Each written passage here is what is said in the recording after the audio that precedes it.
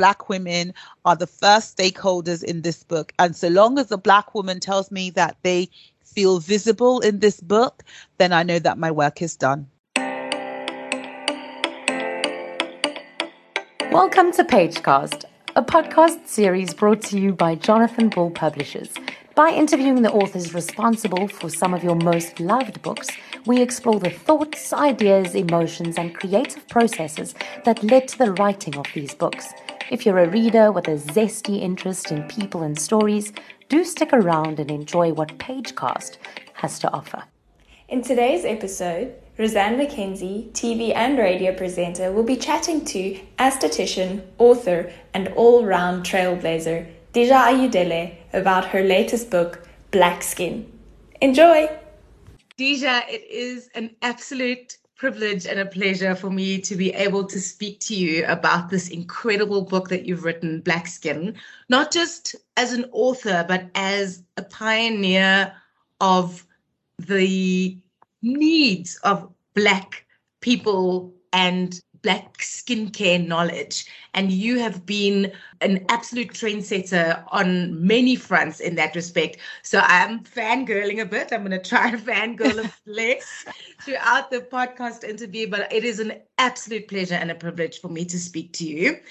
I think where I'd like to start, Dija, is you said the book is me on paper. So how do you start putting all of the knowledge and expertise that you have garnered over the past number of years that you've been in the beauty industry and at the forefront of all of these developments, a lot specifically with Black Skin? How do you put yourself on paper? Thank you so much for having me. It's an absolute pleasure to be talking to you today.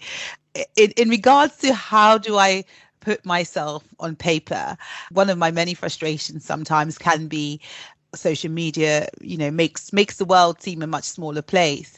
A lot of people tend to ask me for advice on social, and it's very difficult and can be very unprofessional to give advice on social media when you don't know the person. You don't know their history, you don't know anything about them, and to just sort of go, oh well, okay, go and use this instead, or go and do this, is very difficult, and it's not something I do.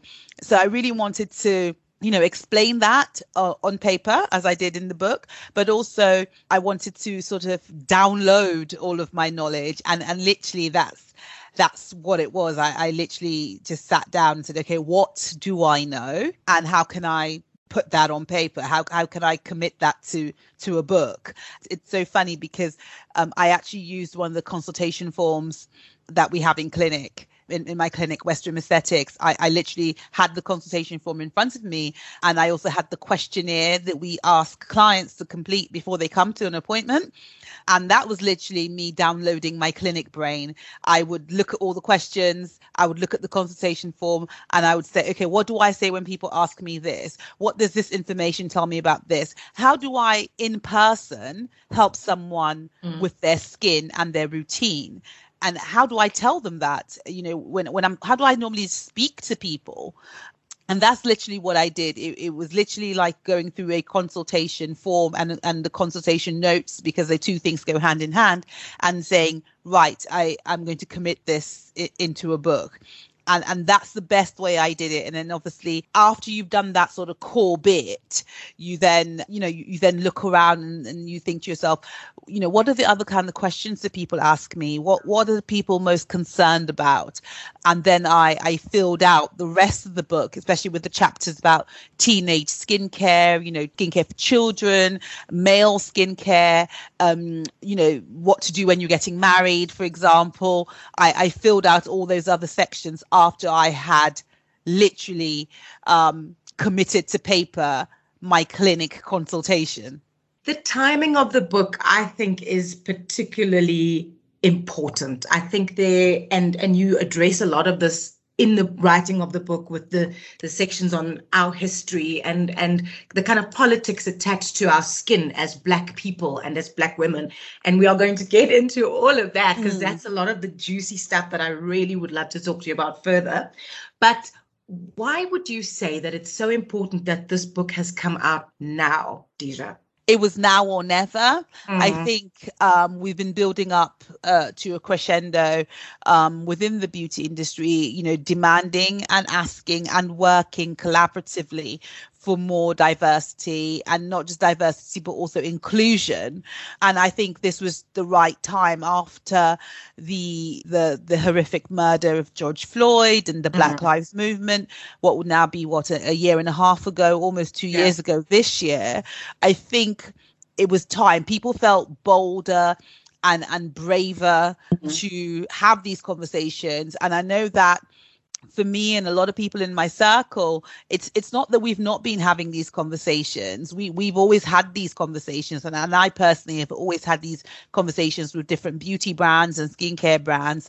But it just felt like at this point, people were actually listening. It's you say things all the time. People get used to you saying things all the time. But I think the George Floyd incident was the sort of the gavel that, you know, hit the rock, and it was like, no, now you must listen, and now you will listen, which is why I think this was the right time, because, you know, this book is 3 years in the making. Yeah. So 3 years ago, this book would not have had the reception it's had if we hadn't unfortunately had these incidences that made people sit up, and not just obviously Black people, but white people from all demographics sit up and say, actually, there's a point here, and we do need to take it seriously. I absolutely love about what you said is that now the kind of platform is there, and that people are now ready to listen. And in the book, in the foreword, especially by Caroline Hirons, she says, in 2017, Deja majestically stepped into the skin arena and said, if you won't represent us and you don't talk to us or let us sit at the table, not only will we make our own table, but we will put it in our own house. And I'm even now rereading that, getting goosebumps at the sense of the importance of being at the table, and the importance of feeling like what you are saying is not only being glossed over, but it's actually being heard and people are relating to it. And that, as an author for you, has got to give you a kind of a special feeling, I guess, of pride and just a feeling of accomplishment. Yeah, I mean, I guess it's funny, you know, Black Skin Directory will be, I don't know, or five in February. It's 4 in February this year, but it's 5 next year. And, you know, I very rarely sit down and take a look at everything that it stands for, and it does, because, you know, I'm always like, I've only just started. I actually haven't even done the things I have dreamt up to do yet. I've literally just started. But obviously to hear Caroline's words, that's the first time someone's ever sort of read those words back to me. A quick confession is that I never read Caroline's foreword. Wow. I didn't read it. I mean, she's a good friend of mine. She's one of my, you know, I didn't read it because I didn't want to get emotional. So I didn't read it. So it's the first time that I have glossed over it since the book was published, but it's the first time I'm hearing that particular line. Yeah. You know, when I look back, yes, you know, I have done some very important work in the industry in speaking about diversity, but not just about diversity, but also about inclusion. I always say, you know, when it comes to diversity, a lot of brands are doing diversity. You know, that they're having much more a variety of faces around the table, absolutely. But are they truly including those faces? I don't know. Yeah. Which is why I've always said, well, you know, we'll just build our own. We'll build our own table. We'll do it for ourselves. You know, we're not incapable. Yeah. But there is a sense of achievement, but more than the sense of achievement, there's a personal sense of achievement. Yeah. But for me, it's more about the achievement for us, actually, not just for myself personally. I've always said that when it comes to beauty and skincare, I work in the industry. I can navigate for myself. So this book isn't about me. Black Skin Directory isn't about me.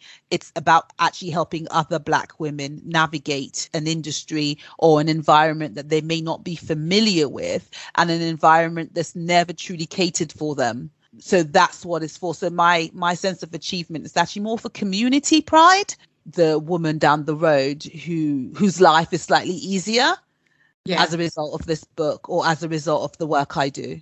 And that ease of life that you speaking about now, it's basically the issue of access. And access to this information is key to being able to take better care of our skin. But one thing that I did come across in very strongly for me in the book, and I related to it so much, is your use and inclusion of Black skin and its history, and Black skin in relation to socio-political developments all around the world, whether it's looking at slavery in the 1800s or it's looking at skin lightening in South Africa in the 50s.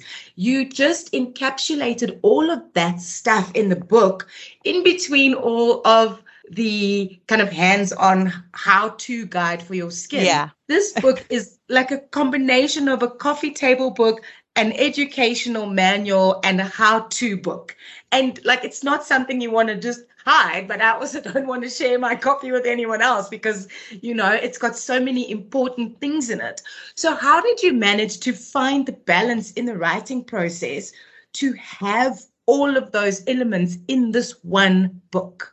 For starters, I know that I didn't want to write a skincare book. Like I always say, you know, how to wash your face. We already have enough information about practical skincare. That's not running out of fashion. So I wanted to write something that was different and something that was meaningful. You know, I absolutely love history, and I wanted to make sure that educational aspect was in there, not just for us, but also for skin therapists, for our allies. I wanted people to be able to understand when a Black woman says, oh, I can't find this, or I didn't see an image of myself in that advert. I wanted our allies, and when I say allies, I mean white people, to be able to understand where that is coming from. When someone says something like that in 2022, I want them to understand that that's coming from 300 years ago. This is a system, a systematic structural system that is now currently being dismantled.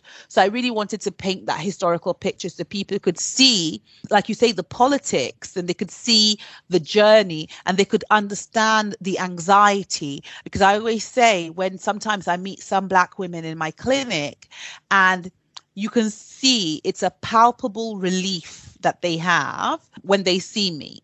Yes. I have people who call my clinic and, you know, they won't see anybody else. They won't see my junior esthetician, for example. My junior esthetician is white. She knows so much about skin, all types of skin, Black skin, white, all skin. They won't see her. We have people who will say on the phone, who will ask her, are you Black?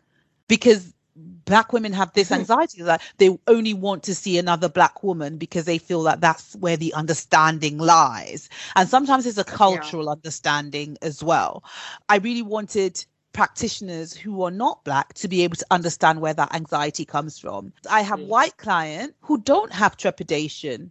I talk to them and they'll say things like, oh, I heard about this new treatment. I'm really excited to try it. The same treatment, a Black woman will say to me, oh, I heard about this treatment. You know, I'm not sure if it's for me. Our skin, it's political. It's the first thing people see. It's how we exist in this world. And a lot of the social constructs of how other people perceive us in our Black skin are lived out by us. And that could be another reason for where that kind of trepidation of a non-white person working on your skin could come from. We already within our community have issues of colorism, right? That we have issues where the lighter you are, sometimes the more attractive you are seen to be. Your skin comes out into the world before anything about you, whether you are elderly or young, whether you are gay or lesbian or binary, your skin is the first thing people see. If you are not presenting that in a way that makes you feel comfortable, your participation, not just in the enjoyment of skincare, your participation in life in general becomes more limited. I want to talk a bit, Deja, about the images in the book. They are so striking. They are so in keeping with the tone of how the book is presented, how the book is written. What was your approach to the use of the imagery in the book, and how involved were you? I don't think the picture editor who worked on this book had ever met anyone like me. over involved. I mean, I took the imagery in this book. I took it as serious, or if not more seriously than I took the words. I wanted a book that was uplifting. I wanted the images to be striking, to be uplifting, to represent all types of Black women. I remember sending an email at 2:00 in the morning going, we do not have an image of a bald Black woman. I want an image of a bald Black woman. But, you know, I'm not the sort of person to just say I want. I went and I hunted it down myself. I remember saying, you know, I need an image of a woman with a scarf, with a headscarf. I need Black Muslim women represented in this book. We've got too many light-skinned, curly hair Black women. I want some Afro hair Black women in here. I want some dark-skinned Black women in here. I want men in here. But I was very involved. I didn't just say these things. I actively became a picture editor myself. I cannot emphasize and underline enough how particular I was about the representation of Black women and Black people in this book. You know, when we have books that include Black women, it's usually your light-skinned, you know, very loose waved, curly hair, maybe mixed race Black woman, the beautiful cafe au lait. And I'm like, no. We need mocha chocolate in here. You know, there's a few images in there where they are personal friends of mine. I was super involved. And again, I felt like I would have failed Black women by producing a book that was the same cookie cutter imagery that we're used to seeing presented of Black women. Right, because it is your name on the book. So it's got to be a reflection of what your thoughts are and what your beliefs are. So even the images that are depictions of skin conditions, they are still beautiful pictures, and you just want to look and you just want to spend more time just enjoying the visuals. Absolutely incredibly well done. At the end of the day, for me, Black women were they're my primary stakeholders. There's many stakeholders in my book, but Black women are my primary stakeholders. And that feeling of safety, of being visible, of being represented was key to me. I mean, I have an 8-year-old daughter, I have nieces, and, you know, in the back of my mind, I want them to have something and see themselves. The way that you have written the breakdown of the different products that are available, the different skin conditions, skin type versus skin condition, the way that you've broken down concepts that for someone who doesn't have a background in beauty or dermatology or whatever the case may be, is so beautifully simplified. Favorite line, I think, in the book is, Black will crack if you're slack. That is just such a prime example of how you used language to make all of this information accessible. Was that difficult for you to take your expertise and make it layman's terms? No. You know what? I used to actually think that was a hindrance to my progression in the industry. The fact that I don't speak scientifically. A few years ago, I realized that actually that was one of my strongest points, was the fact that I don't speak scientifically. Yes, I can read scientific information, but the fact that I can then translate it into what I call plain English was key. For most people, they want to be able to pick up the book, turn to a page, go, okay, and then go to the shop and buy what they need. Social media is great for access to information, but is it always the right information that people are getting?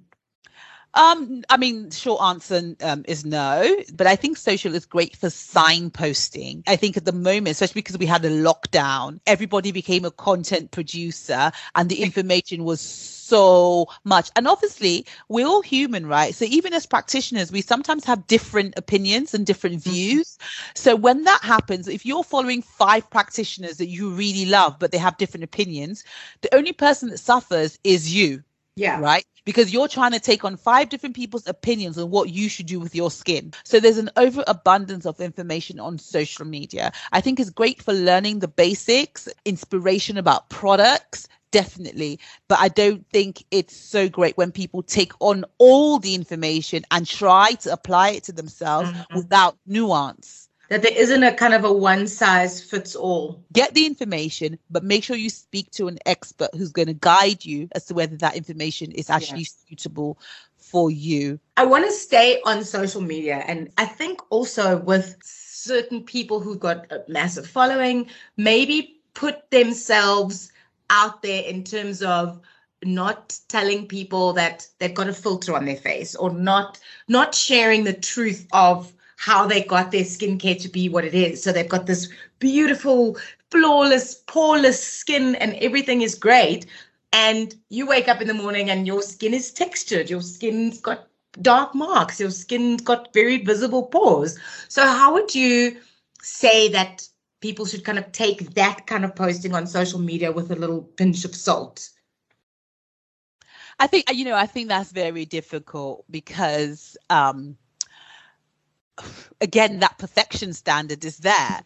But I always think you have to ask yourself, what is this person's agenda? Exactly. If you have an influencer talking about product or whatever, always, double check. Is this a paid or sponsored post, perhaps?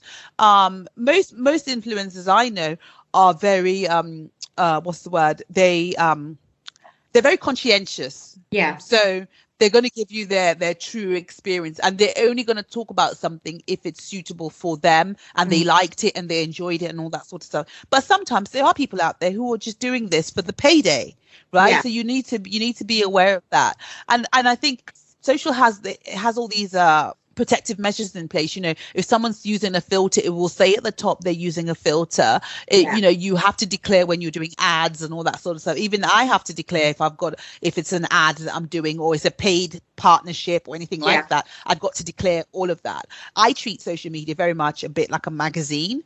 When I open a magazine, a luxury magazine, right, I'm looking at it going, I am 5'5". I am size 16. For me, it's aspiration. I look at it and go, oh my God, beautiful, beautiful, beautiful bag, beautiful clothes, beautiful model. But the minute I get to the back and I close that magazine, I'm done. I post real and I post filtered fun photos whenever I feel like it. Social is a drug for some people. It's an addiction and it's very difficult to break off it. But I always, in my practice and my work, I always emphasize realism. You live in the real world. Black skin will hyperpigment, right? That's just how the skin works. Even if you have white skin, it will hyperpigment sometimes. It will hyperpigment. You will get your pores will be visible because that's just how the skin works as well. Your skin does produce oil. Stop trying to make your skin do things that it doesn't naturally do. So I always say to my followers, I say to my clients, I give tough love. I'll give you the real and I'll give you the tools to improve the appearance of your skin. But I am not going to give you the skin you had when you were 3 months old. Yeah. It doesn't work like that. In one of the chapters in the book is focused on men and skincare. So would you say at this point there is a more easy adoption by Black men specifically to take care of themselves and to invest in their skin? Yeah, I'd say definitely. I mean, it's nowhere near where it needs to be. Like I said in the book, I think if there's one demographic that's even more left out, especially in skin, it's black men. But I think it is improving. I think it is changing. Absolutely. I think Black men are being drawn into the conversation and the narrative more and more. Black men have never been spoken to in skincare, right? No, I remember adverts from places like Clinique many years ago. They have the male skin version, they have all of that. And it was always a white model. Yeah. So Black men have been widely left out of skincare for a long time. But that is changing, which is, again, why I wanted to have a section for Black men in the book. Deja, your background isn't immediately as someone who went straight from school to university to start to work in the skincare industry. Your background is quite varied. Can you tell me if that has impacted the way that you see your skincare business? Absolutely. I left school, I went to uni, and then I went into the financial sector for a few years before I started working in skincare. I'd always had participated in skincare and the beauty industry and makeup and all that sort of stuff, but I hadn't made it a career. It was only until the financial crisis that I thought, I'm going to make this a career. So I look at everything with a return on income, return on investment kind of glasses. So absolutely. I mean, I love skin. I love the community aspect. I love the tribal aspect of skincare. I love seeing Black women get together and the stories we tell and the laughs that we have. I love all of that. But I'm also very conscious that for me to be able to provide a platform for these kind of gatherings to happen, for me to provide access to this knowledge, for me to do all the things that I do in the name of community, I do actually need to make money as well. For me to do all those things that bring Black women together and elevate Black women within skincare, which is my absolute purpose. Sometimes it's like, okay, I might not get a profit, but I want to break even. So we can do something, and it's not necessarily going to make us money, but it's going to bring women together and it's going to educate and it's going to talk about skincare, and we're going to have Black women in the room, and I'm going to break even. That's fine too, right? As long as I know I have other things in the pipeline that are profit making, I don't mind a break even event. That doesn't bother me one bit. So I always have to, and even sometimes when it's like, well, this isn't going to make any money, there are other markers of success for an event or any initiative. It's not just events, but any initiative. And sometimes it forces me to actually think much more creatively that, okay, if there's no return on investment here, how can we do this without a big investment so that we don't lose money? I want to go back to the writing of Black Skin, Deja. What were some of the biggest challenges that you experienced in writing the book? And then was there anything new that you learned about yourself in the writing process? For me, I guess one of the biggest challenges was probably that the imagery piece actually was making sure that I felt I had a good bank of imagery that was representative of all Black women and all types of Black women. Another challenge, I guess, which was probably more psychological, was the reception. Is this going to land the way I've envisioned it landing? Are Black women going to love it, I guess? Are they going to feel part of, and are they going to feel involved and all of that? That was very, very important, to me. So I guess I spent a long time, worrying about it. Like, my book wasn't announced until the very last moment it could possibly have been announced, because I remember I signed my contract in October 2020, and I wouldn't let the publishers announce it until July 2021. They were like, Deja, if we don't announce your book, nobody will buy it. No retailers, no around the world, nobody.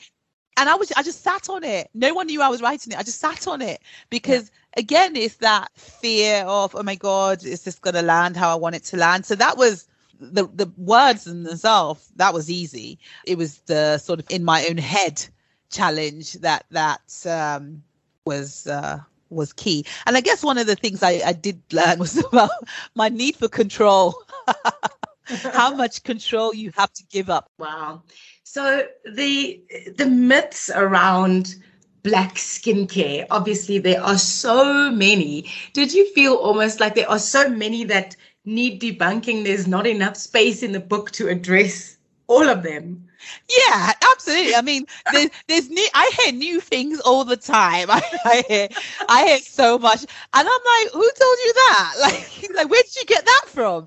So, if we were going to do that, right, we would be right. That chapter would be so much longer, and I didn't really want to try and go down that road. So I kind of just chose key ones that I know were always being circulated, and I went for those instead, because otherwise, there are so many myths all the time. And a myth can start because just one person has a bad experience with something, then all of a sudden they decide that that's not good for Black skin. All of a sudden that person, no, that's not good for Black skin. It's not good for our skin, And I'm like, but who told you that? Because you didn't. And like I always say to people, a lot of the time when people have a bad experience with a product, it's usually down to user error and not the product. People don't want to hear that, Deja. Of course, no, nobody wants. It's a very unpopular opinion. Nobody wants to hear that. But this is what I mean by real talk, tough love. Sometimes, you've seen a product on social media and you've gone, I'm going to use that. And it's a completely wrong product for you. And you use it and you're like, oh, this product is bad. It's like, no, the product is not bad. You made a bad decision. Deja, I want to say in closing, I just wanted to say thank you so much for giving us the time and sharing your amazing, interesting personality with us. It comes through on the book, in reading the book, but because it is you on a page now that I've met you virtually, I am absolutely blown away by the path that you are carving within the industry and within the world. I don't think that this book is only about skincare. I think it's about so much more. And for me, as a woman of color, it's spoken to me on so many different levels. And I actually have another quote that you're going to be quite embarrassed by that I found in another interview that you did. And I want to actually get this printed on a T-shirt. And you said, and it was a podcast interview that I found on YouTube. And you said, put yourself in places that you may not believe you belong and learn about those places. And I think that's going to stay with me for a long time, because if you don't think you belong somewhere, you're not going to give your best self to that situation. But if you go in there and you think that, okay, maybe I'm not going to belong here, but I want to see how this operates, I want to see how this works and how I can fit in, that is going to stay with me for a very long time.